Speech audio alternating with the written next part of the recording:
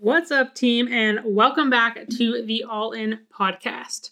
If you haven't been following at the All In Project, that is at the All In Project on Instagram, that's the podcast page. You should definitely be doing that, but if you have been following, then you know that I recently put a poll in the stories, had you guys vote, and let me know if you'd like to see some solo episodes, as well as suggest a solo episode. So you suggested an episode, this is one of the suggestions, which was telling my story of how I got to become a high-level athlete. So I thought this would be fun. I do, share my story on my own social media, on other podcasts and different platforms, but often I really focus more on, my story of mental health, athlete transition between different sports and things like that. But I think it'll be really fun to dive into how I basically got from riding in my small backyard where there's no big mountains, nothing near us, to competing on the world tour in slopestyle snowboarding.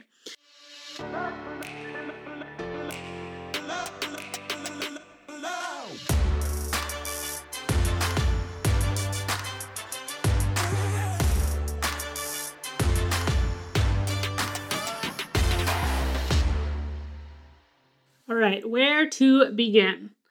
I guess my story in sport really begins when I believe I was 2 years old. I was born in Vancouver, British Columbia, so that is actually where there are large mountains, and I learned to ski at 2 years old. At an early age, I also learned to skate because my dad was into hockey and football and just was always active. Playing around, I'm the firstborn there's two siblings in my family, myself and my brother. And my dad and I just played sports all the time. My mom she likes sports, but she comes from Venezuela. I think she played maybe some volleyball in high school, but sports weren't like a big part of her life. Unlike my dad, who comes from a small town in Ontario, where basically like sports are what you do for fun, right? You play outside, you play basketball, you play football, you play hockey, you have rivalries with the other small towns around you. So sports are a big part of, rural small town Ontario, Canada life. So, so my dad always was like, he'll tell you now that he was developing me to be an athlete from a young age, which is always funny because I think it's easy to say in retrospect. He'll say, oh, well, now that you became an athlete, remember how I always was working on your agility and doing all these things. But in reality, I think it was more like for fun and games, and it just what I naturally seemed to gravitate to was, playing and using my body, trying to get stronger, trying to have fun playing outside and doing stuff like that. Then as I grew up, we skied a little bit more, and then we moved to New Jersey, which was like a 2-year hiatus of kind of sports, I like to say, because it wasn't really enough time to get used to like the school systems, make new friends and all these things. But I remember playing soccer, and I think my dad and we would play tennis, but there wasn't really much hockey down there. Then when I came back, that's when hockey kind of became my main sport. My parents immediately put me into hockey, and I really took to that right away. And so that played a big role in my sport development for most of my kind of preteen and even teen life before snowboarding. I also had picked up skateboarding. I have no idea how I found out about skateboarding. I think maybe just watching Tony Hawk videos. And I remember my parents bought me an X Games Tony Hawk movie, which I would watch for trick tips and just inspiration. And I saved up for like a year to buy this like $14 skateboard from Toys R Us, this like mini board.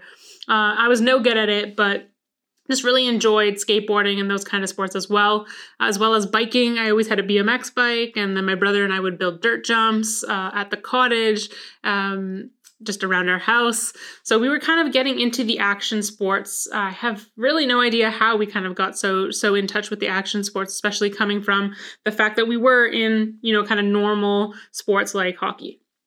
In school, I tried to play on every sports team that I possibly could, gym class, fitness testing, sports. That's like my favorite time of the day. And what I think really gravitated us towards sports as well is that my parents never let us have any sort of game system. So unfortunately, now I'm horrible at video games, and I wish I was much better, especially with the rise of esports. But we just were told to go outside. And so we spent almost all of our time just going outside and playing sports. Additionally, my parents weren't like big fans of just saying, hey, I'm going to go hang out at a friend's house. They're like, well, what's hang out? Like, give us specifics. So playing sports and saying like, well, I'm going to go play baseball at the field, or I'm going to go play soccer. That was like when we were allowed to have a little bit more freedom because we had this plan, and sports kind of were a great outlet for our energy. Additionally, we spent pretty much all our summers at the cottage. We have this small family cabin. There's like no TV. The bathroom's in a separate building. Our whole family kind of like slept in one big bunk bed together for all of our summers. We still spend a lot of our summers up there. And so often it was just my brother and I, and we never really had any of our school friends. They would maybe come visit. Maybe we'd have like 2 friends a summer that would come visit, and my dad would be working. My grandparents were often there, but they would go back and forth from their house. And so 2 things that we did every single day was, 1, we had to do manual labor before we were allowed to like do things for fun or ask my dad to take us out on the boat or anything like that. So that was a big part in training and getting strong and building some of those things that would carry me forward in the future. And then number 2 was that my brother and I had to invent tons of games to keep us busy. Otherwise, me with ADHD and my brother with also high energy and just being around me, we would probably go insane. So we would play like 2-person soccer, which you can imagine requires a lot of cardio because we would be running between driveways, jumping off little cliffs, like over rocks. When you're playing a 2-person game that's supposed to be played by a lot more people, you're doing a ton of running and crazy things and being both the goalie and the striker and the defense. And we would make up tons of games like this, from water gun fights to like somehow playing tag with 2 people. We would do a ton of these types of games and adventures. So I think that really did build a good athletic base for us. Additionally, with hockey, my parents didn't send us away to like hockey camps in the summer. So we always did different sports. We trained different things. And I would also do some like conditioning. I really enjoyed doing like running and push-ups and pull-ups around the cottage, trail runs and things like that. That was a big part of my training growing up. I want to emphasize this because I think it's important that young athletes now, so if you're a parent or a young athlete listening, playing multi-sports is just so game-changing. I think it's very important because now we see athletes specializing from a very, very young age.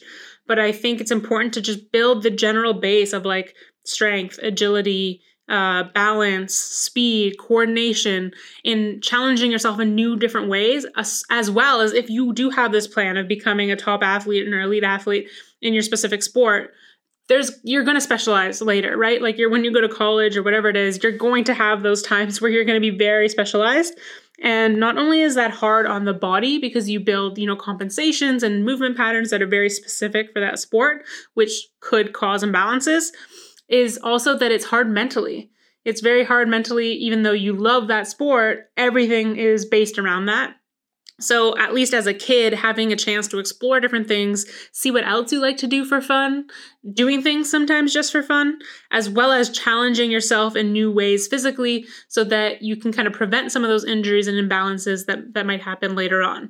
There's a reason why in, I think this past year's Super Bowl, there was a very high percentage of those athletes who were multi-sport athletes in high school as well as in college.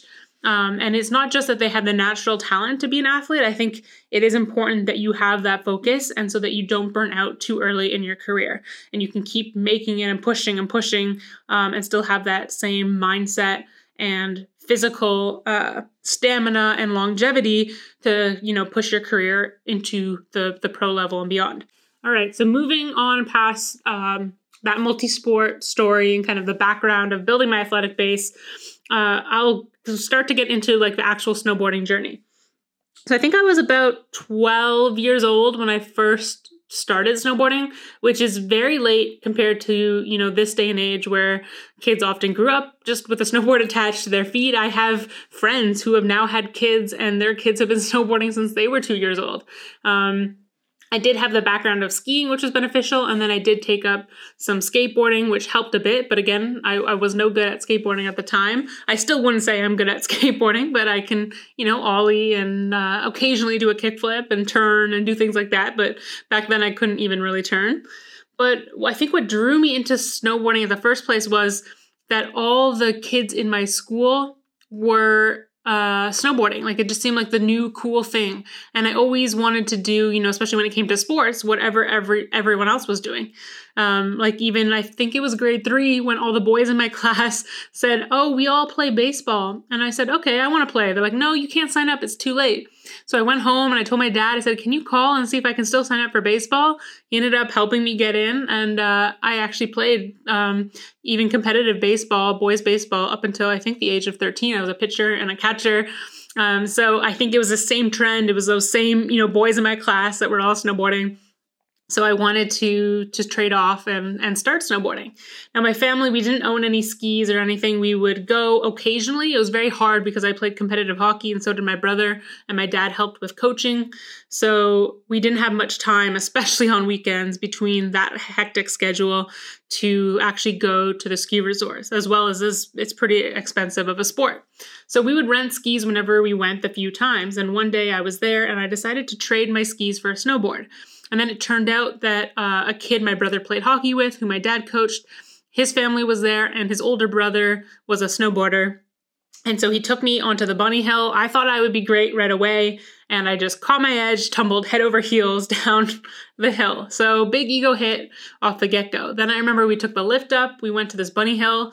Now not a bunny hill, but a green run. Keep in mind that the hills near my house, and I still live in the same area somewhat, they take like 30 seconds to get down. So this one run took me like an hour to get down because it was so flat.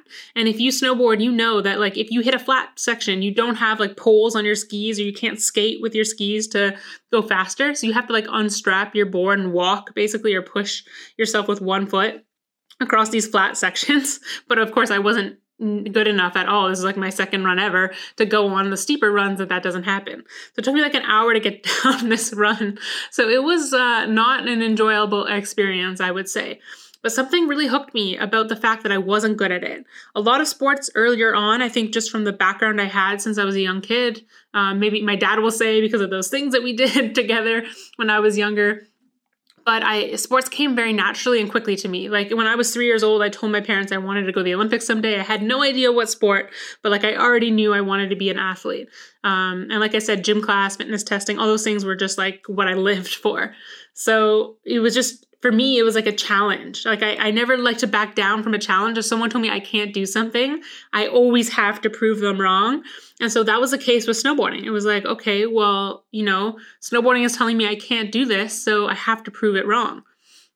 So from that day forward, basically anytime my family went skiing, which again wasn't too often, I would rent a snowboard instead. And they would ditch me because they were much faster on their skis. They didn't want to wait for me. And they were also annoyed that I couldn't turn. So I'm basically like always taking the snow off the run by going sideways really slowly.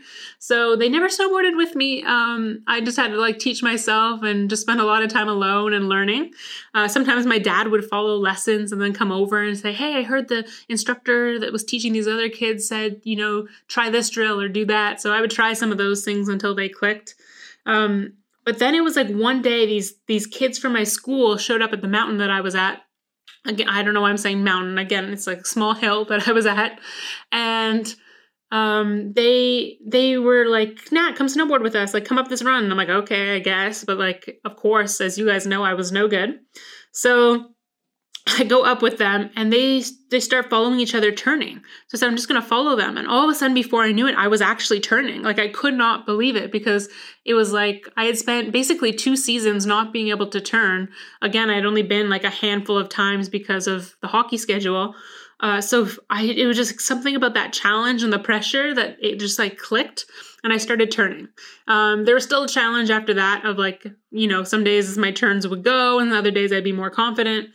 But it was like, that was a game-changing moment. And then I remember that year I was sitting in class and we were doing this drill where you partner up with someone and then you tell them like what your life dream is and they have to write about it and write about you. And I told the kid I was sitting with that my dream was to be a pro snowboarder. And it was so funny because they're like, well, like you're not good at the time. So it didn't make any sense. But it was like, I always was daydreaming in class. And I don't know if anyone has watched the movie MVP, Most Valuable Primate. It's like a whole series. And there's one where the monkey in it, the chimpanzee, I think, he snowboarded. And then the kid in it was snowboarding. I think they were in Colorado. And for some reason, every time I would daydream in class, I would just picture myself as that kid snowboarding through the trees and in the fresh powder. I was like, I want that to be my life.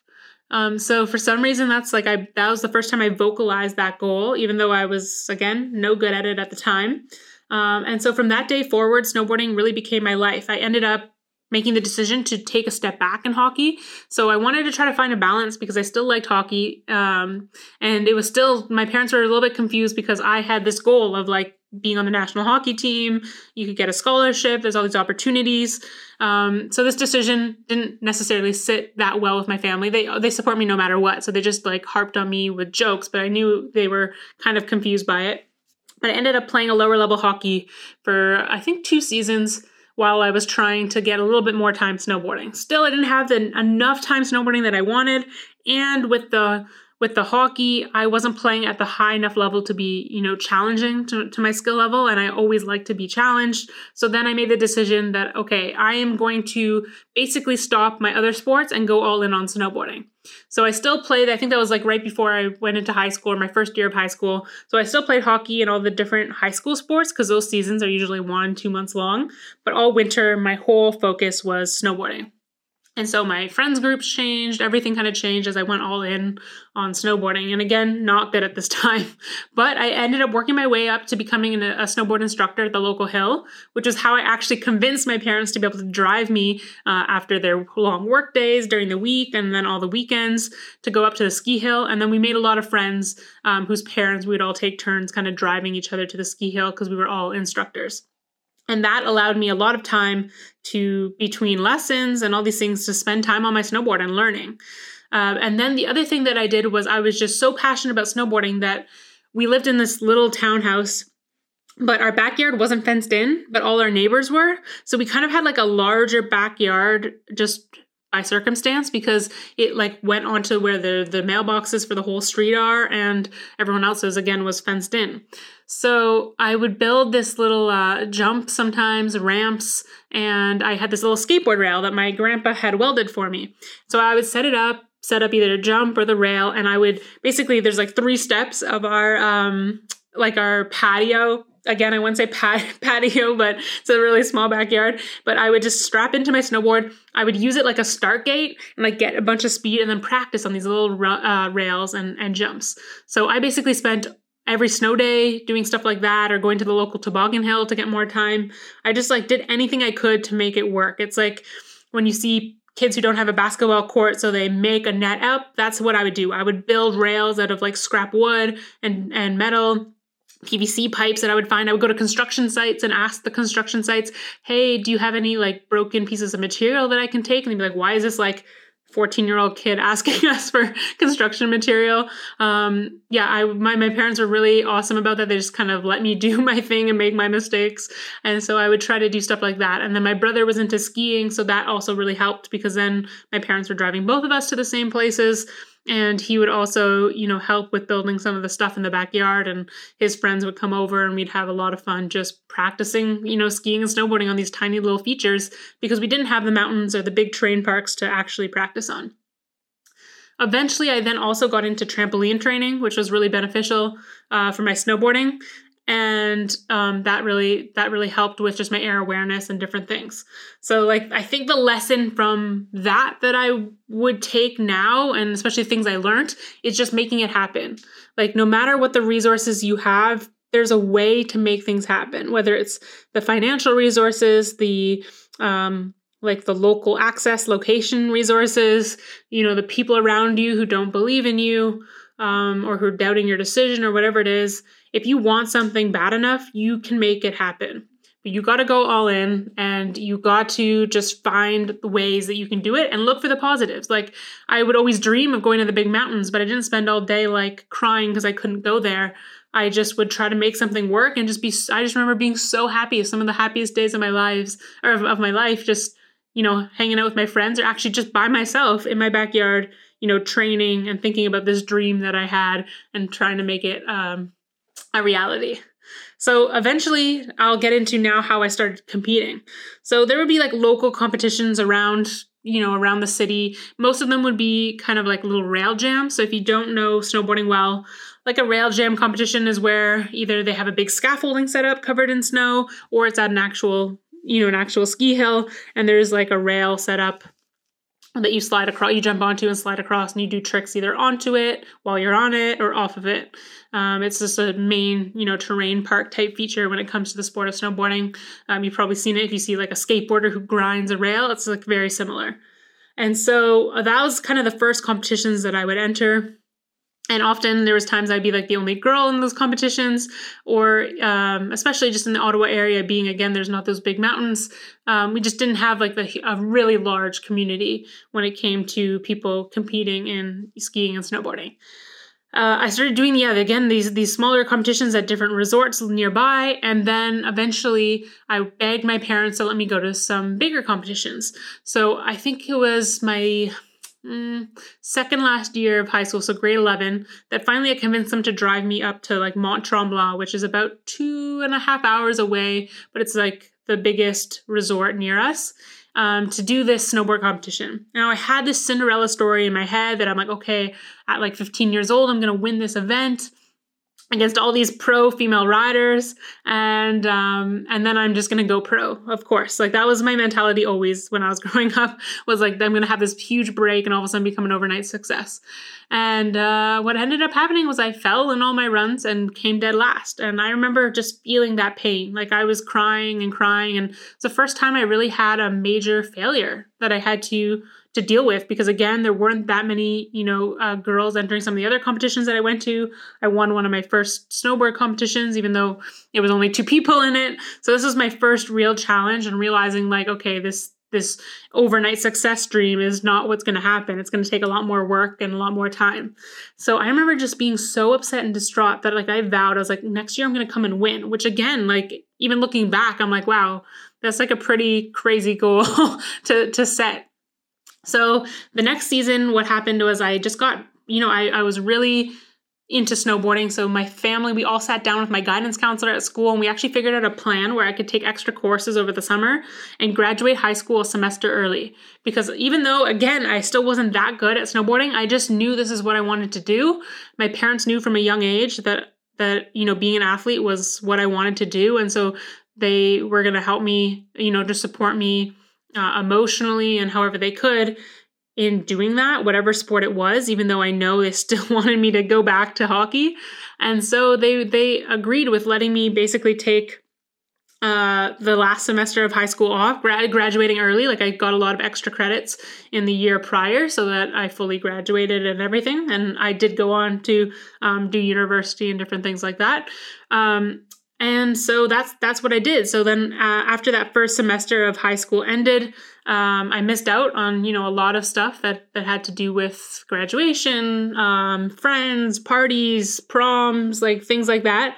But I wouldn't trade it for the world, because what I ended up doing was spending that time. One, I went out west for my first competition, which unfortunately I broke my tailbone at. But 2, working to make money. I worked, I think 5 a.m. to noon at a gas station making breakfast sandwiches and coffee, and just basically, working at a gas station 5 days a week just to earn some money so that I could pay for whatever I wanted to do in snowboarding the next season. So after I broke my tailbone, I came back and I still had that one competition left. And that was the competition that the last year I came dead last, but vowed that I would win. Now, when I was out west, before I broke the tailbone, I had gone up to Whistler for a few days and had learned a new trick, which is like a backside 540. So you're spinning, you kind of go off your toe edge when you're snowboarding, and you spin, a 360 and a half. So you land switch. So I had learned a few tricks that season. That was some major progression for me. So I came back into this event, and as I'm watching people's runs, I'm like, if I can land like my top tricks, I could win this event. And again, I was, I believe, 17 at the time, and I'm going against snowboarders who I have cutouts of them on my walls because they were in magazines, kind of like they have local popularity. This is one of the biggest, or this was the biggest women's only slopestyle snowboarding competition series in the world.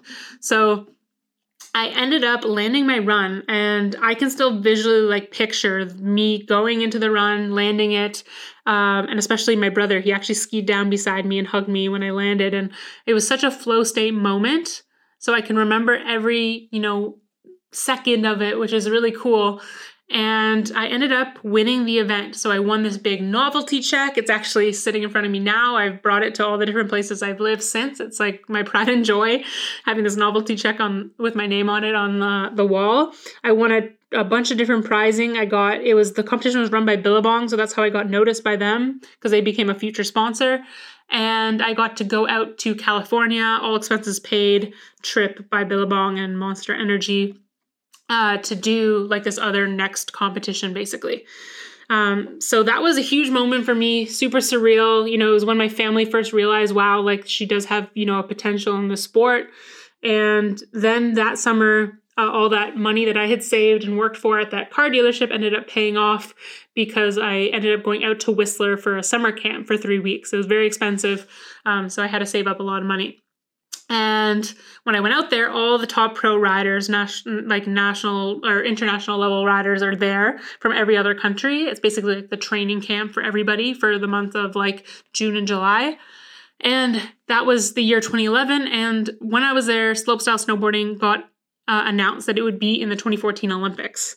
So it was a massive, massive moment, because all the athletes who would make it, they're the top pros at the time, so they're basically not guaranteed, but they knew that they were probably going to be selected to go, were all there. So hype was high, conversations around it was very high. Then I got home that summer and ended up getting a text from a friend who said, hey, did you see on the Canada Snowboard website you got selected to be part of the junior national team? So basically what happened was I had no idea there was any ranking process. Again, even though I was in love with competing in slopestyle snowboarding and I had this goal since a young age of making the Olympics, I thought maybe that goal was over, because when I did get into slopestyle snowboarding, it wasn't in the Olympics at the time. So this was really massive for me, and I was really excited, because it was okay, perfect. This new sport of snowboarding that I'm in love with, plus my goals of making the Olympics and being a pro athlete, these things are coming together. So I ended up then having to hire a coach, get a strength and conditioning coach, get a sports psychology coach. By the way, some of these things were kind of mandated by insurance. So with Canada Snowboard, pretty much all the athletes have had coaching before. I had never been coached. So I had to go and hire a coach, because for insurance reasons, you can't really compete at the World Cup or these events if you don't have a coach with you.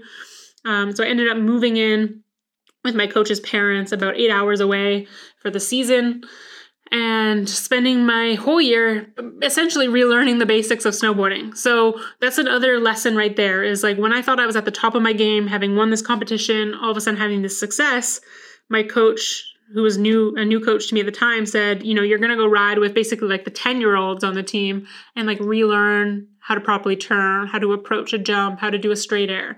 And that was hard for me, because I was all about okay, what's the next trick I can learn? What's the next thing that I can do, right?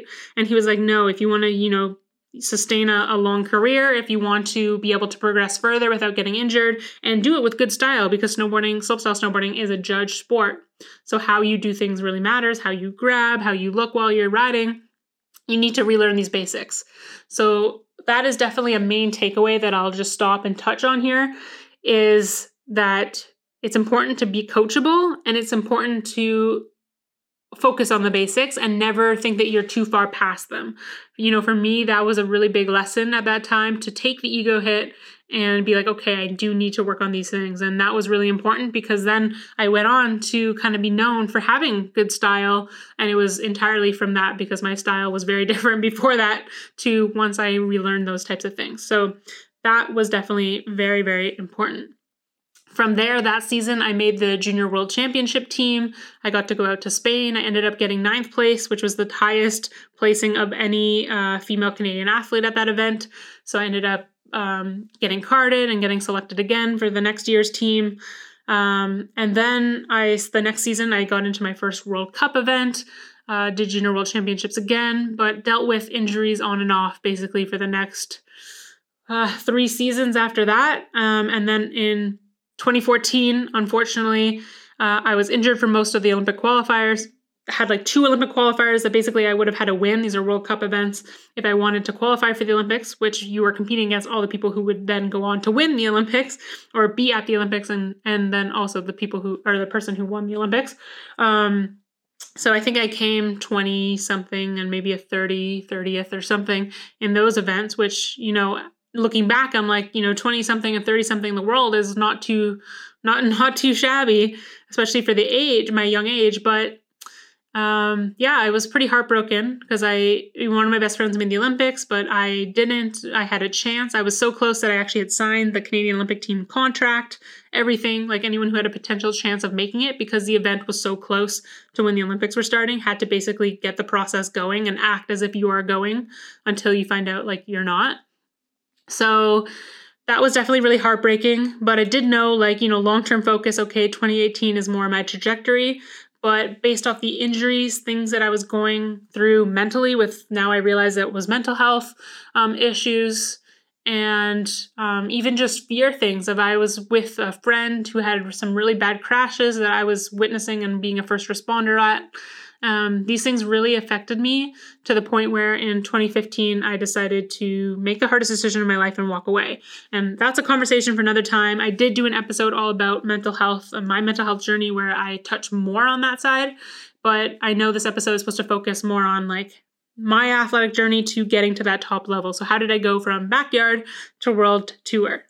So I think we focused on first the multi-sport aspect. I think that's really important, challenging yourself and building those just basic development of strength and coordination and balance and all these things that can carry you forward in any sport.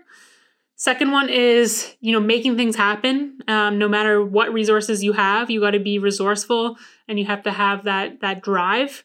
I think the next one I would say was, well, we already talked about it, was, you know, kind of swallowing the ego and being coachable and making sure that you're investing for the long run. Not just like, okay, what can be good for me this season? It's like, what can be good for me if I want to have a career for 10 plus years? But then some other ones that I'll highlight too is like the confidence and self-belief. Like, I never let go of that confidence of thinking, you know what, I can be the Olympic champion one day, or I can lose this competition and come dead last, but next year I can win. Regardless of if that is truly your ability level or not at the time, I think you do need to have that belief. Like, you have to have that confidence and belief that you could achieve it. Maybe it's not tomorrow, maybe it's not next season, but you need to hold on to that because it is very hard to have the push through the hard days, through the struggle, through the process of things, of working towards your goals, or bouncing back from injuries, or everything that is really hard mentally and physically in the process, if you don't truly believe in that end goal. If you think, oh, maybe I could do it, maybe not, then what is actually going to drive you through those difficult days? So that's pretty much my story of how I went from backyard to world tour. I came from a place with not resources or access to big mountains. My family, we weren't well off. We weren't, we had enough, but my parents rented, a townhouse for a lot of my life. They didn't own a house until late in my life. So they didn't have the resources also to just send me around the world and pay for my plane tickets. So I also had to work like crazy jobs, which actually led me to sacrificing a lot of time on snow. So when everyone was going to Australia, New Zealand in our summer, because it's their winter there, to train so that they could train year round, I spent, almost 6 months off snow every year because I had to work to pay for my season.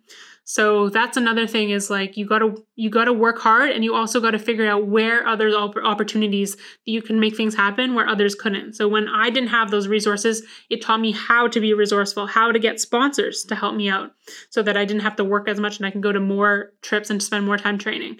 Where could I work harder if I didn't have access to the snow or all the big mountains? Could I do things in my backyard? Could I hire a sports psychologist? Could I work with a strength and conditioning coach? Because no matter what, where you are, you can always do exercises, body weight exercises even, or, I would go to the gym. I would actually pick up my coach, 7 a.m. We would go to the university gym and go and train because she was the university strength and conditioning coach for the hockey team there.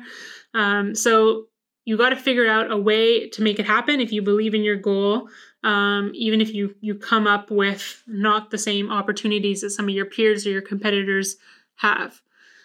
I think that's pretty much all the lessons that I have for today from that story. It was really fun to kind of go through it and relive it in my mind. So really appreciate you for suggesting this episode. Definitely, if you like it, leave a review on this podcast. It really helps a lot with getting it out there. Make sure that you've subscribed, and also letting you guys know moving forward. I think we're going to test out doing 1 week interview episode because that's my passion. I love interviewing guests and having them on and learning from them and sharing that learning with you, hopefully, and sharing the habits they have, their mindset, their stories. That's the funnest part for me. But I know there's a lot of requests to do some solo episodes. And so it's been fun to do this one. So I hope to do some more. So we'll move forward. We'll test out alternating and things like that. But again, give us a follow on Instagram at The All In Project, and feel free to ever leave a comment or a DM requesting some topics that you'd like me to cover. If you'd like different episode styles, perhaps like reviewing past episodes or clips of past episodes. I know we've tested out some stuff like that in the past. So definitely let me know what you like, what you don't like. Your feedback is appreciated. And I really appreciate you for spending the time to listen to my story, for listening to everyone else's stories here on the All In podcast, and, for spending this time with me today. So have a great rest of your day, your week, whatever time you're listening, whatever that looks like for you. I'm grateful for you. I appreciate you. Have a good one. Hey, I think that the greatest gift in life is presence. So thank you so much for gracing me with your presence of tuning in to this episode. Now, something that I would appreciate a ton and would help this podcast keep growing is if you, one, take a screenshot of this episode and share it on your social media so more people can find the podcast, and hopefully we can help impact more people. As well as number two is if you can leave a rating and a written review. That means so much, and once again, thank you for being here.